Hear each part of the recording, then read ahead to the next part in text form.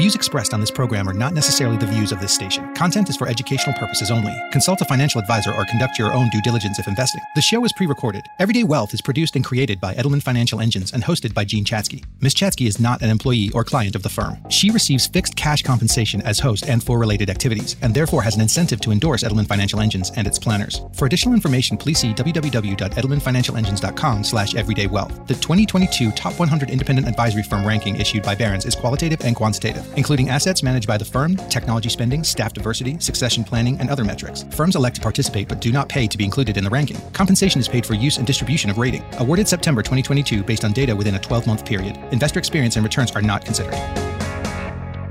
At the intersection of life and money, this is Edelman Financial Engine's Everyday Wealth with personal finance expert Jean Chatzky. Edelman Financial Engines has been ranked by Barron's as the #1 investment advisor in the country. Now, here's Jean Chatzky.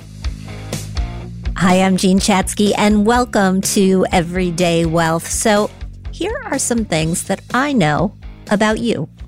I know that you spent your lifetime working hard. I know that you have saved diligently whenever you were able.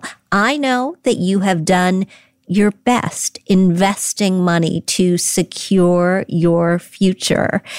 And then I also know that you have probably started to see retirement coming at you. Maybe it's far off in the distance. Maybe it's a little bit closer. Maybe it's even too close for comfort. And you've started to ask yourself the question, how do I make my money last? How do I take income from all of these savings, from all of these investments in a way that preserves my wealth as long as I need it? And the answer to that is strategy. The right strategy can help you manage taxes and maintain the standard of living that you have been planning for. That is our topic for today, and it is a biggie. In this show, we're going to dive into the potential sources that you have for retirement income. We're going to dig into 6 different strategies that can help you optimize your retirement income plan. And we're also going to get into those roadblocks that could stop you along the way. Because here's the thing. Most Americans worry about outliving their retirement savings. If you're worried about outliving your retirement savings, that just makes you normal. 66% of people in or near retirement fear running out of money. That's according to a recent survey from the folks at Go Banking Rates. But what's real and what's just in your head? There are actually 5 big reasons to be a little fearful. So let's talk about those risks. Number 1, and you know it because you are living with it every single day, is high inflation. And although some inflation is normal and a solid retirement plan takes that normal inflation into account, the CPI, the Consumer Price Index, rose more in 2022 than it has at any time in the past 4 decades, making everything more expensive. It has started to taper, which is really good news. But if costs rise more than you expected when you built your plan, then you may have to adjust your strategy. Number 2, market volatility. Investors know there are always ups and downs in the market, but it is never good to see a lot of volatility or a large downswing when you are in or approaching retirement. Volatility may make you reconsider whether you've saved enough. It also makes it difficult to plan out your income strategy. Third on the list, healthcare. One of the biggest expenses during retirement is healthcare. In 2022, the average total lifetime healthcare costs for a single 65-year-old individual over the course of retirement is $315,000. You're a couple, you can double that. But if you only plan for the average, what happens if you need more? Your plan needs to have a cushion. It needs to have the flexibility to adjust as your situation changes. 4, longevity. A 65-year-old man has a life expectancy of an additional 19 years. It's an additional 22 years for a 65-year-old woman. But what that means is that many of those 65-year-olds are going to hit those numbers and just keep on going. And if you're married, marriage, by the way, very good for longevity, there is a 45% chance that one of you will live to 90 and a 20% chance that you or your spouse will live to 95. What that means, you could have a whole second half life after you stop working. And it is really important to plan for that. And finally, number 5, fifth on the list, taxes. Do not assume that your taxes will go down in retirement. Just because you expect to have a lower income, that does not mean that your tax rates will be lower. Yes, many retirement accounts provide tax advantages, but it doesn't mean they're tax-free. Distributions from 401ks and 403bs and IRAs are taxed as ordinary income, even though the growth comes from investments. Moreover, up to 85% of your Social Security benefits are taxable. Bottom line, not being tax efficient in your withdrawal strategy can cost you. So let me ask, after hearing about these risks, how are you feeling about your chances of achieving that goal of a comfortable retirement? I know it's daunting, but here is the thing. With careful planning right now, with maybe asking for some help right now, you can achieve those retirement goals. And to tell us how, I want to welcome Isabel Barrow back to the show. Isabel, of course, is a planner with Edelman Financial Engines. She is going to share with all of us how to start thinking about these things, how to really wrap our brains around them. Isabel, so nice to see you. You too, Jean. I'm happy to be here. So you help people achieve retirement. I know many of your clients are already in retirement. I'm just curious, how are they funding those retirements? Where are they getting their continuing retirement income from? Well, typically your retirement income is going to come from a variety of different sources. So some of those sources may be fixed sources, so fixed income, and those are income streams that provide a predictable amount of money every single month or every single year. So Social Security is a really common, maybe the most common example of that. And the benefit from Social Security, the benefit that you'll receive is based on either your work history or the work history of your spouse. Pensions are another example of a fixed income source. If you have a pension from work or an annuity, people that still have pensions, that's typically a government or a county or a school or, so there's not a whole heck of a lot of pensions anymore these days, but they still exist for many. An annuity, that's another example of a fixed income source. Certain types of annuities will provide a fixed income stream. Employer pensions and annuities. So those are two other examples of a fixed income stream. I actually have a pension. You? I'm in the Actors Union. Oh, can you the believe Actors it? Guild. Look at me. All right. Is it good? You know what? It's really great health insurance. Oh, interesting. Yeah. Well, that's meaningful. It is. It's very meaningful. Of course, and I don't mean to brag with my SAG-AFTRA membership, although I do like voting for the movies every year. Yeah. But the cornerstone of modern retirement, those are really our 401ks and our 403bs and our IRAs and our brokerage accounts and our other savings. Can you talk about how they fit into the puzzle? I mean, I know those accounts are what people are really counting on to fund the lion's share of retirement these days. And by the way, me too, my actor's pension is very, very small. Right. Well, so I think we have, on one hand, we have these fixed income sources. That's for Social Security or those of us who have pensions. And then we have, on the other side, variable income sources. And those are sources of retirement income that is not fixed. So unlike, you're getting $2,000 a month, for example, from Social Security, a variable income stream would be something that would be coming from an investment strategy. Now, So obviously, it's not a fixed amount. You don't know exactly how much you're getting on a predetermined basis, but it helps to add flexibility to your withdrawal strategy and can be optimized for your situation. But of course, again, the downside to a variable source like your 401k, your IRA, other investments, is that you can't guarantee ahead of time how much you're going to be able to draw at a time. So that's why you need to, ahead of time, really carefully plan how you're going to utilize that money, how that is going to kind of fit into the puzzle of how much income you need so that you know how much you need to save toward that goal. And, later we'll talk about some withdrawal strategies. So how do you actually now turn that variable account into an income stream? And the third leg of the stool, these days, at least it seems to me, is working.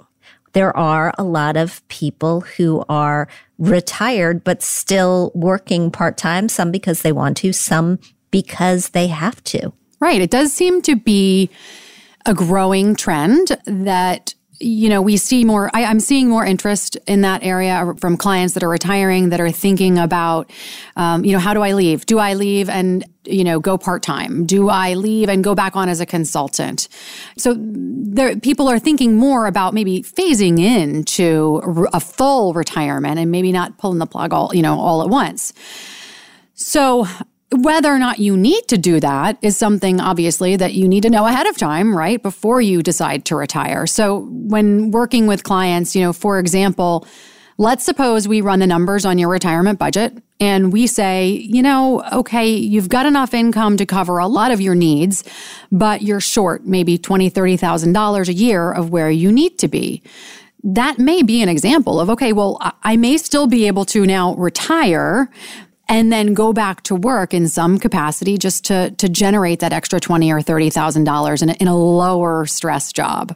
That'll allow you, by the way, potentially to put off claiming Social Security or to leave the money growing in your 401k or your 403b. There are a lot of different advantages. What are you seeing people do most often in these encore careers or these part-time jobs? Well, I think the key is that people typically want to do something a little bit different than what they were doing before. Or if not different, so if it's in the same industry or in the same field, it's less time, they have more flexibility to travel, or that it's just lower stress. So some of the really popular areas for those retirement jobs are becoming a delivery driver, for example. Maybe you're going to drive for Amazon or Uber.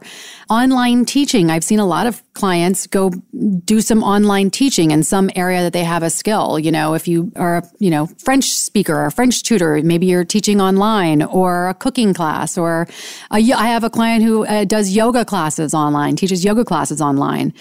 Becoming a realtor. That's another popular one for retirees. Something called retail arbitrage. What is that?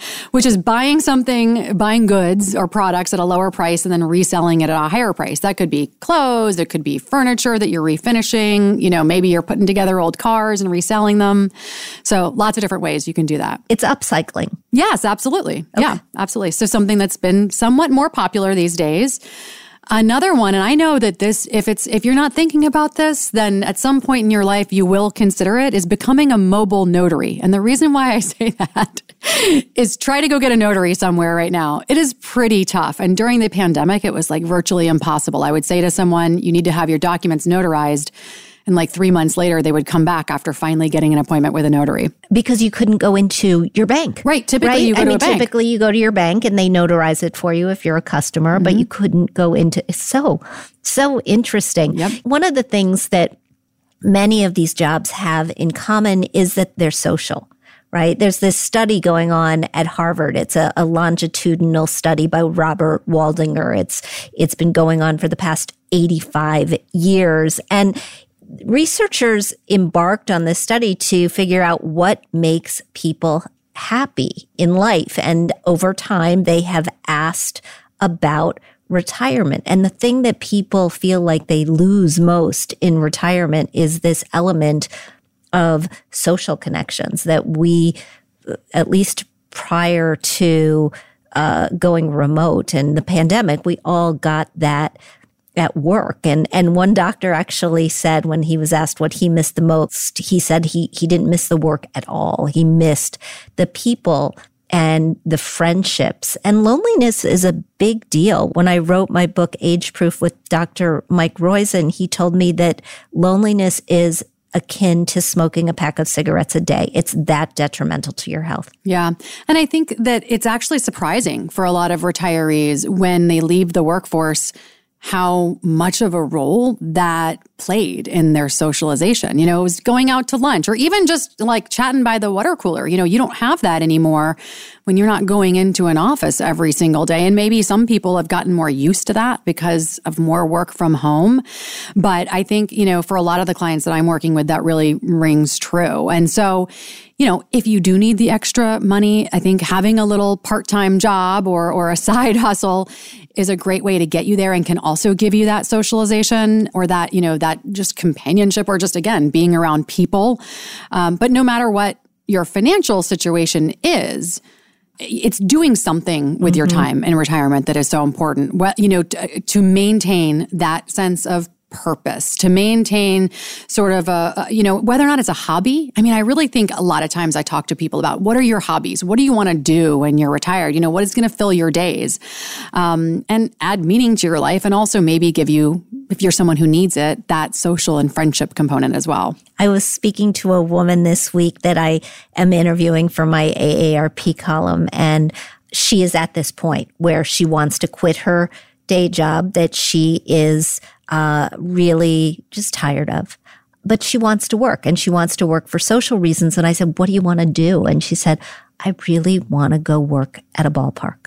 I love baseball, and I want to go work in a ballpark. I'll sell programs. I'll work the concession stands. I'll show people to their seats. I don't care. I just want to be around baseball. And I thought, fantastic. Similarly, I had a client who likes concerts, and so she started working at a concert venue. Yeah. You know, I think she's like a ticket taker or something. I don't even know exactly what she does, but it's a little bit of income, but she gets to see every concert. Right. For me, I would go work at a theater on Broadway, although I think I would have to have some sort of gig where I could work in different theaters to see different shows, right? Get a little sick Unless of seeing, it's Guys and Dolls, I don't think I want to see it 300 times. Right. Just saying. Anyway, let's take a quick break. I want you to all reflect on what Isabel just said. Please take it to heart. When we come back, we'll share 6 different strategies for retirement income with help from another special guest. Stay tuned. Are you worried about the current volatility of the market, inflation rates, talk of a recession? Are you second-guessing your investment decisions? What better time than now to ensure your finances are moving forward than by getting an expert second opinion from an Edelman Financial Engines planner? Whether you already have a planner or simply need a new perspective, they can help you manage your wealth plan to both weather the volatility of the market today and help you protect and preserve it over the long term.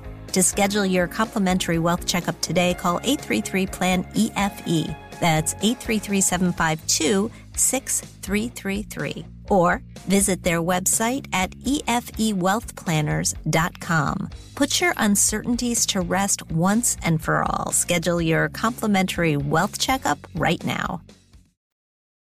Welcome back, everyone. Thanks for sticking with us. We are talking with financial planner Isabel Barrow about retirement, how to pay for it, how to make the most of it. And we're going to share 6 strategies that have to do with your retirement income in just a moment. But first, let's talk about the fun in retirement. What do people like to do most in retirement? According to the latest data from Statista's Consumer Insights, number 1 on the list, cooking and baking. This would be mine, I think, although I think eating actually needs to go along with that category. But I mean, it goes hand in hand because if you cook it, then you get to eat it. Or you eat it before you cook it, as I often do. Second on the list, reading. That's high on your list, I know. I'm more of an audiobook girl. Oh, interesting. Okay. But you have to be in the car then, right?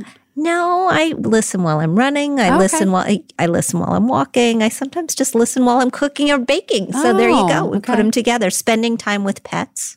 We love that. Gardening, not on my list. Oh my God.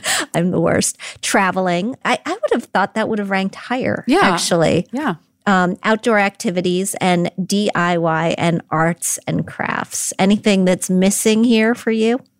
No, I mean, I think that's, spending time with family, spending time with grandkids.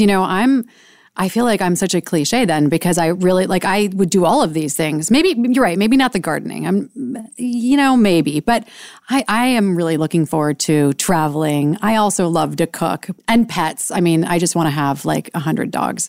So not at one time. No, I mean, if you had a farm, right, you can have all the dogs. And horses for you, I know. Yeah, I would like to have another horse. That would be really cool. Yeah. Well, we got an email from Kevin about how to turn savings into income to fund all of his time gardening and traveling and pet sitting and watching. If you all have a question for a financial advisor, just go to everydaywealth.com, scroll down, look for the blue box that says ask a question, type in your info, send it my way. That's what Kevin did. And here is his question. He writes, between my wife and I, we have about $2 million in investable assets. How do we turn that into a reliable income stream in retirement? It's a great question, Kevin, a common question. And to help answer it, I've got one of the other really smart folks from Edelman Financial Engines here in the studio with me. Her name is Jessica DeBold. She's a director, advanced planning strategy and tools. She's a certified financial planner and an enrolled agent. Jessica, welcome back to the show. Thanks for being here. Absolutely. Jean, Isabel, thank you for having me. Good to see you both. Good to see you too. Thanks for coming in. Let's turn to Kevin's question and let's talk through these 6 strategies that we've been promising for turning savings into income. Isabel, do you want to kick it off? Yeah. So the first step is to think about your long-term goals and set up all of your retirement investments really to target that long-term goal. So, the stock market can be volatile and it can be very risky in the short term. And so that means that taking withdrawals off of that retirement account as an income stream can be more challenging just during periods of time of high fluctuations in the market. Yeah, I'll add it's essential to diversify. Even in retirement, your portfolio needs the opportunity for growth.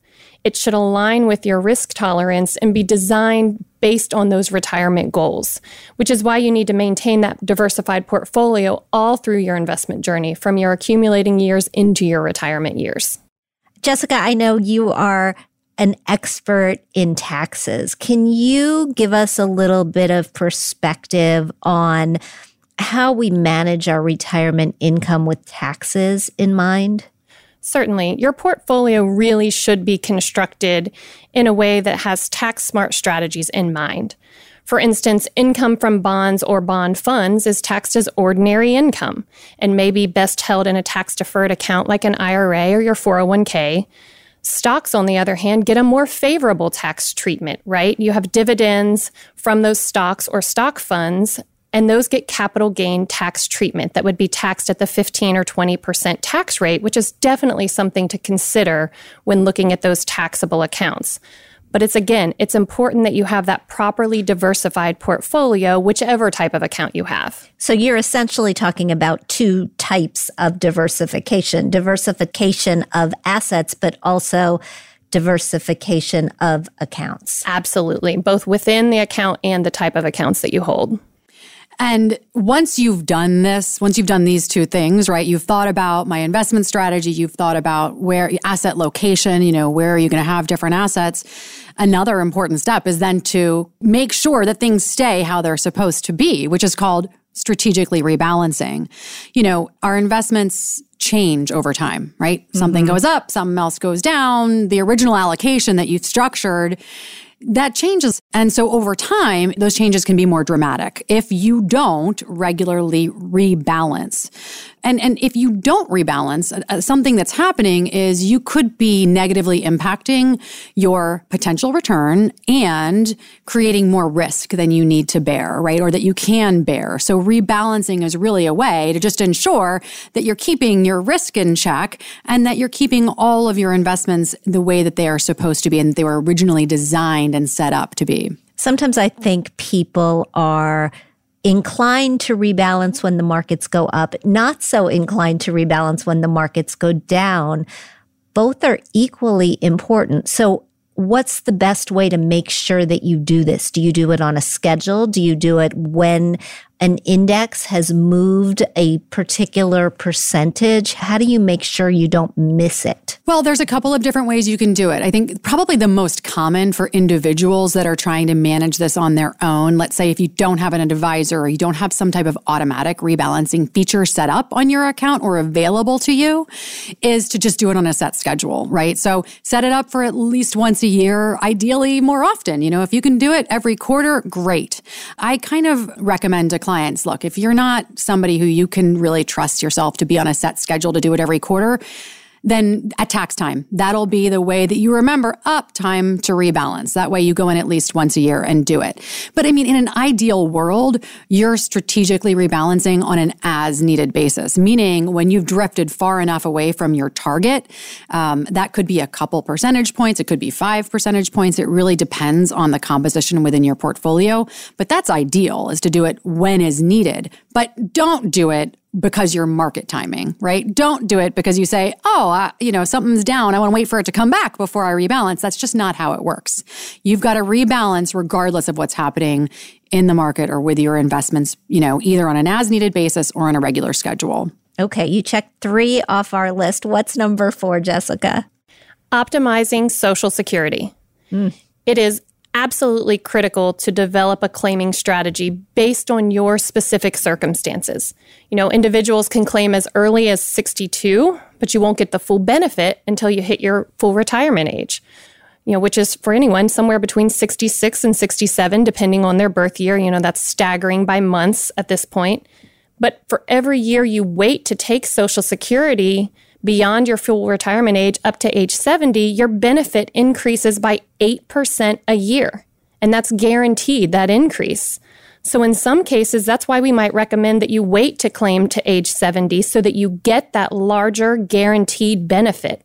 That should all be part of a carefully crafted strategy, similar to what Isabel and our other planners do for their clients. And spousal benefits are another big one. Yes. So interestingly, I don't know that a lot of people really know that this exists or understand exactly how it works. But you need to understand if it's advantageous for you to actually look at your spouse's benefits and perhaps claim benefits on their Social Security, or thinking about, depending on your age, you may want to defer your own for now, claim spousal benefits, et cetera. There's a lot of different strategies that you may want to talk to your financial planner about as it relates to the benefits that you are entitled to through your spouse. And it doesn't even have to be your current spouse. It might be your deceased spouse, or you may be divorced and you may be eligible for benefits on their Social Security record as well. There are hundreds, if not thousands, of wrinkles, of ways to claim Social Security. And you guys, I don't think people know this, but you guys have the software. There is software that financial advisors have that can type in your scenario and tell you and your spouse based on age, based on the difference between your ages, based on whether you've got a higher earning spouse and a lower earning spouse, or if you have earned about the same amount through your lifetime, based on how many Social Security credits people have.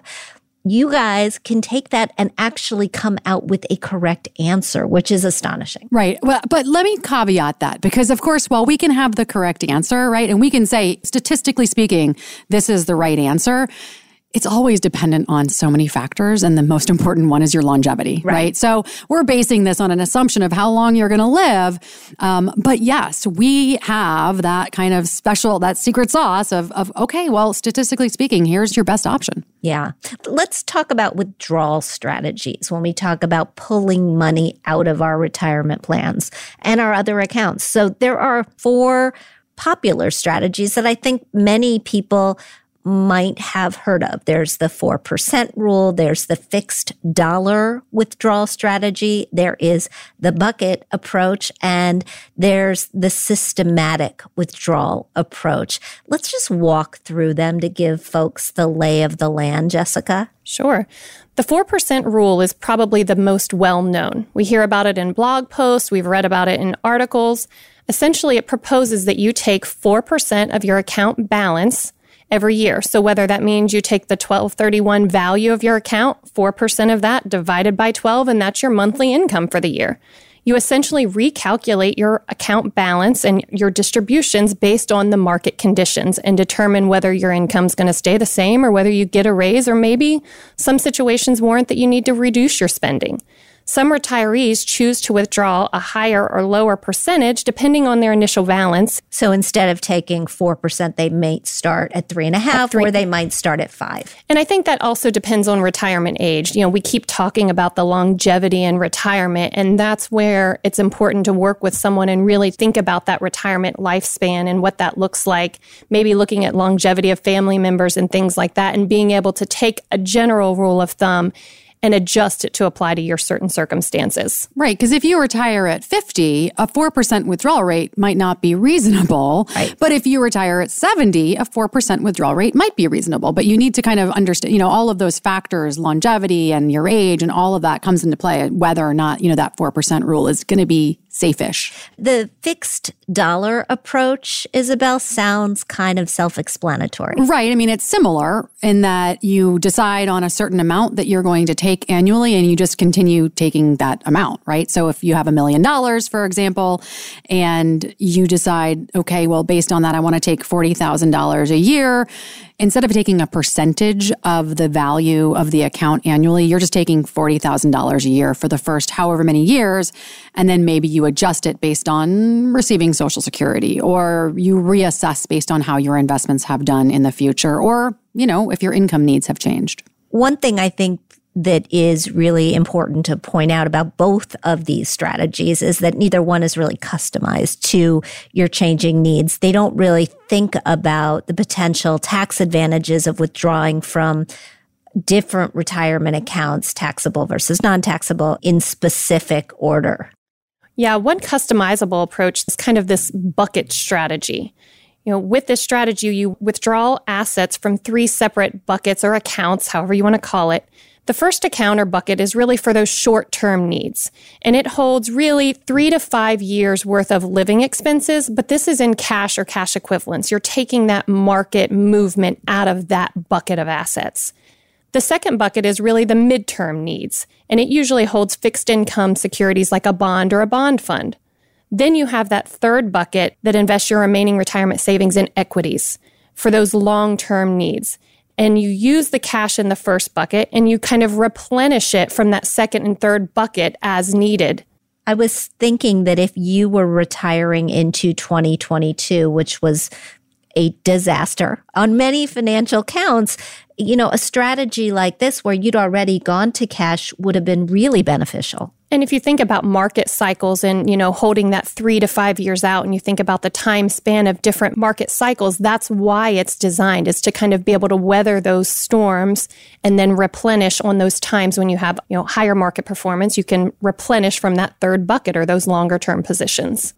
So what's the difference between that, Isabel, and systematic withdrawals? Well, so at Edelman Financial Engines, we are typically going to recommend using a systematic withdrawal strategy that's based on your specific situation. So the difference is, and let me just kind of, back up. When we talk about bucket strategies, or we talk about withdrawal strategies, a 4% or a fixed dollar amount, these are all strategies that can work together. You can say, all right, well, I'm going to start with a 4%, a fixed dollar amount, and I'm going to keep it for a couple of years, but I'm also also going to have a bucket here for my short term and for my cash. So you can fully customize your withdrawal strategy, your income strategy based on your changing and evolving needs using all of these things. So none of them has to act exclusively or, exclusive of each other. But we recommend systematic withdrawals, which means, you're taking into account what are my required minimum distribution amounts going to be? What is my tax bracket going to look like every year? What are my other income sources? What are my expenses? So we're setting up a systematic withdrawal to replace income, but that systematic withdrawal, which may be a percentage, it may be a fixed dollar amount, it's changeable, right? So we can start it, we can stop it, we can amend it, we can make changes to it as often as we need. But ultimately, you'd work with your financial planner to determine, can we continue at this amount? Can we take a little bit more? Do we need to change course and go to our cash bucket for this short period of time because it's 2022 and it's not a great time to take out of my investment bucket over here? But we want to think about all of this in a very tax efficient way as well. So making sure that all of this is conducted in a way that you're maximizing tax efficiency. I'm thinking about inflation, right? And how if you're somebody who's in retirement right now and you're just going to the grocery store and you're buying the same list of things that you bought 2 years ago on a weekly basis, you may look at what you're spending and actually think, yeah, I need to be flexible. I need more money for these things. Either I'm going to go and start buying store brands, or I'm going to have a conversation with somebody about, can I pull more money? Can I be more flexible? And you'll want to do that knowing that you're not increasing your chances of running out of money in retirement. It's scary. It's tricky because, in this example that we're using of 2022, now inflation has driven your expenses up, so you need more money, and your investments at the same time are potentially, or very probably, if you were invested in 2022, down in value. So now it's thinking about, do I have enough in my pot to continue if now my withdrawal rate is higher than we had originally anticipated. So yeah, there's a lot that goes into this. And in order to help us understand how that maybe needs to impact our clients, or do they need to change course? Do they need to change their income streams? Or, do they need to adjust their expenses, for example? We've got software. We've got Monte Carlo simulations. We've got back of the napkin math. We've got it all to help you understand, right? Do we need to change course? Or can we continue this? Is it a danger to you over the long term? Or are we just really looking at a short-term situation?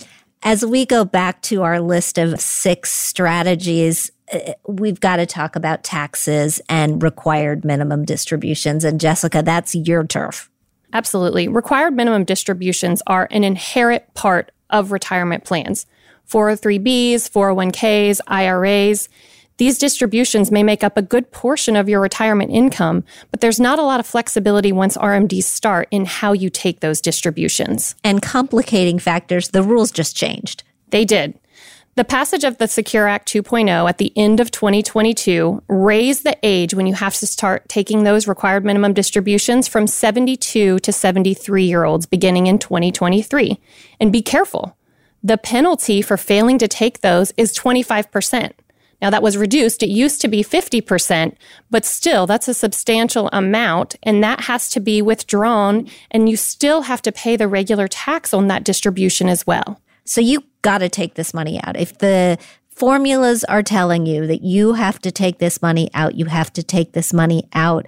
Is there anything that you can do to, ease the pain?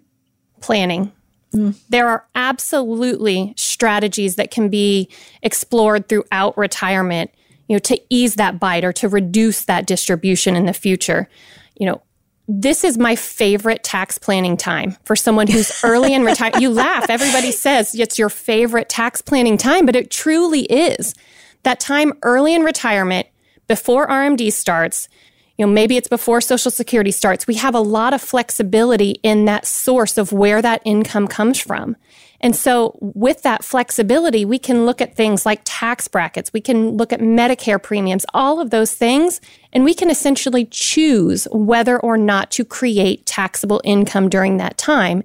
And if we can go through and distribute income at a more tax efficient time during those early years, it helps reduce that bite of RMD later. Any distributions we can take in the time leading up to that reduce that distribution factor later on.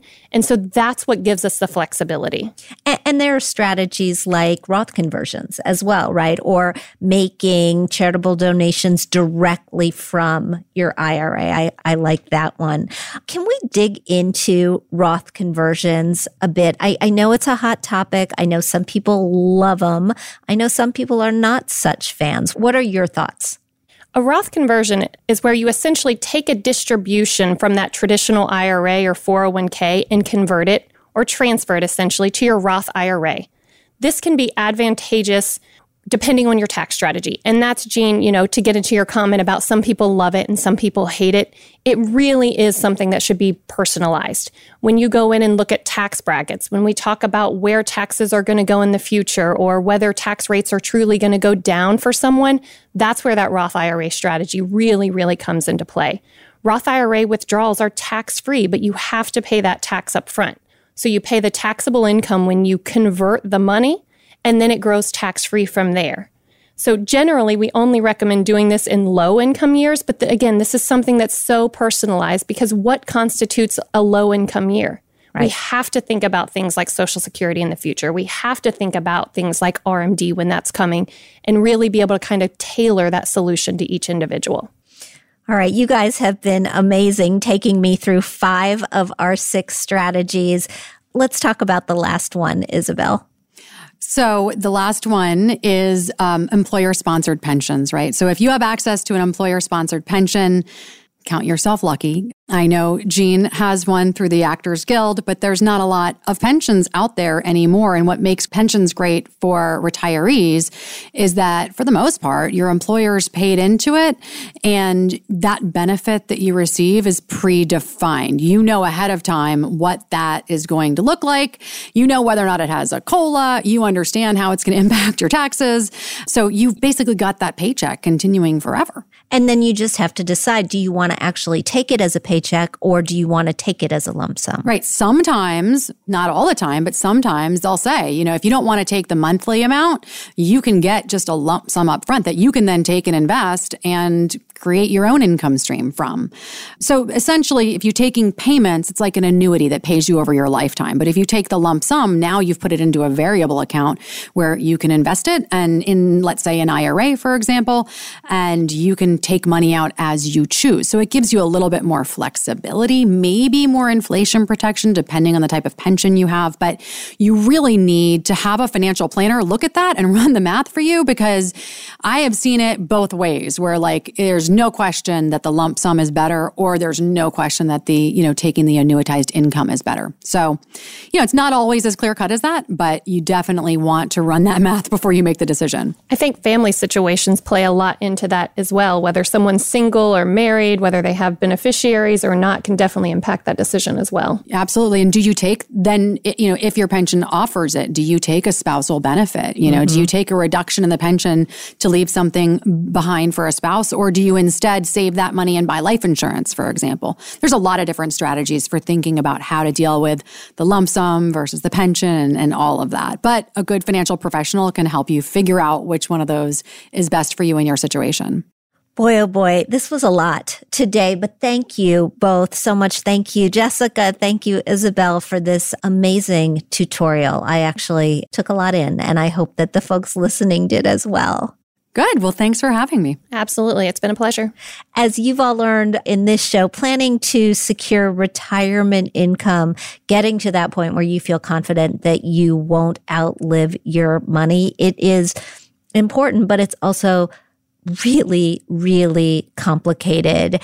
Pick up the phone and call Edelman Financial Engines and talk with a planner if you need some help figuring this out. And if you're looking for something different for your retirement, have you considered retiring on a cruise ship? Sign me up. No. Do not sign me up. I do not want a 24-hour, 365-day-a-year buffet. I'm with you. A travel brand actually recently introduced a 3-year world cruise covers 135 countries, all 7 continents. It starts at $30,000 per person per year. It's billed as all-inclusive, covering meals, beverages. I want to know if they're alcoholic or not, onboard activities, and Wi-Fi. Wait a second. That sounds cheaper than like rent in a lot of places. Is that for real? I want to see the size of the rooms. We are You're in a shoebox. Yeah, we're gonna have to do some homework. Bunk beds. No, I am not bunking with anybody. Maybe my husband. That's it for today's show, everybody. Be sure to subscribe to the Everyday Wealth podcast wherever you stream your favorite podcasts, or visit everydaywealth.com where all of our episodes are available to you. Thanks so much for listening, and we'll talk soon. You've been listening to Edelman Financial Engine's Everyday Wealth with Jean Chatzky. Edelman Financial Engines has been ranked by Barron's as the #1 investment advisor in the country. If you've missed an episode or are interested in additional personal finance topics, be sure to subscribe to the Everyday Wealth podcast. Our podcast library offers helpful insights on topics such as tax-efficient portfolios, retirement withdrawal strategies, investing, and financial planning, to name just a few. To learn more, visit our website, everydaywealth.com, or find our show wherever you stream your favorite podcast.